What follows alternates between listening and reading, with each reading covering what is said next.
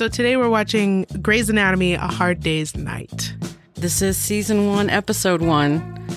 And I have to tell you, I never watched this show, and I never wanted to watch this show, and I made you watch this show. She made me watch this show, and I'm not happy about this show.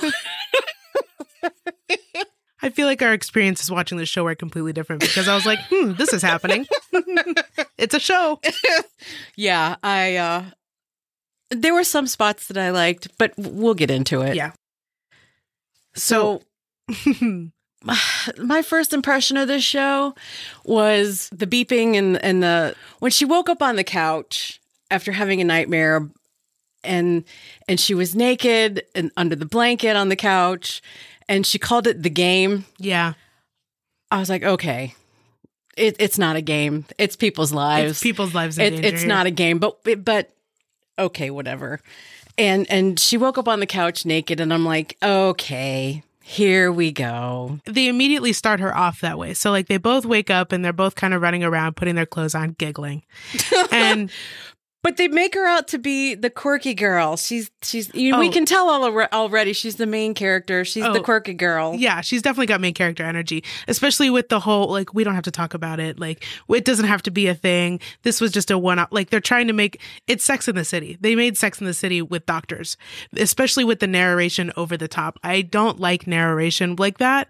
So they really just started it off like very stereotypical women's show in the aughts. And I also wasn't a big fan of the sound of her voice. And I'm sure that's probably not the nicest thing to say, but it was not what I wanted to hear right off the rip. And there's something about her mouth that I just don't like. Pursed. Her lips are pursed. Mm-hmm, yeah. Oh, and the fact that he holds up her bra off of the floor and she just grabs it Yeah. So they really set up this Derek person and this Meredith person right off the rip. Yeah. And first impression was not great. No. Mm-mm. And we get the idea that it's her mother's house. It's not her house, but her mom's not dead. So where's her mom? I'm like, but where is she? And why are you selling her house? Okay. Then it shows them in the doctor's office. So she said that this game is going to be hard for her and she's screwed. So they show them walking into what is, I'm assuming, an OR room. And this doctor is giving them like this pep talk. And he is basically telling them that there's going to be, what does he say? 2 of them will be asked to leave. 8 of them will switch their careers. 5 of them will crack under pressure.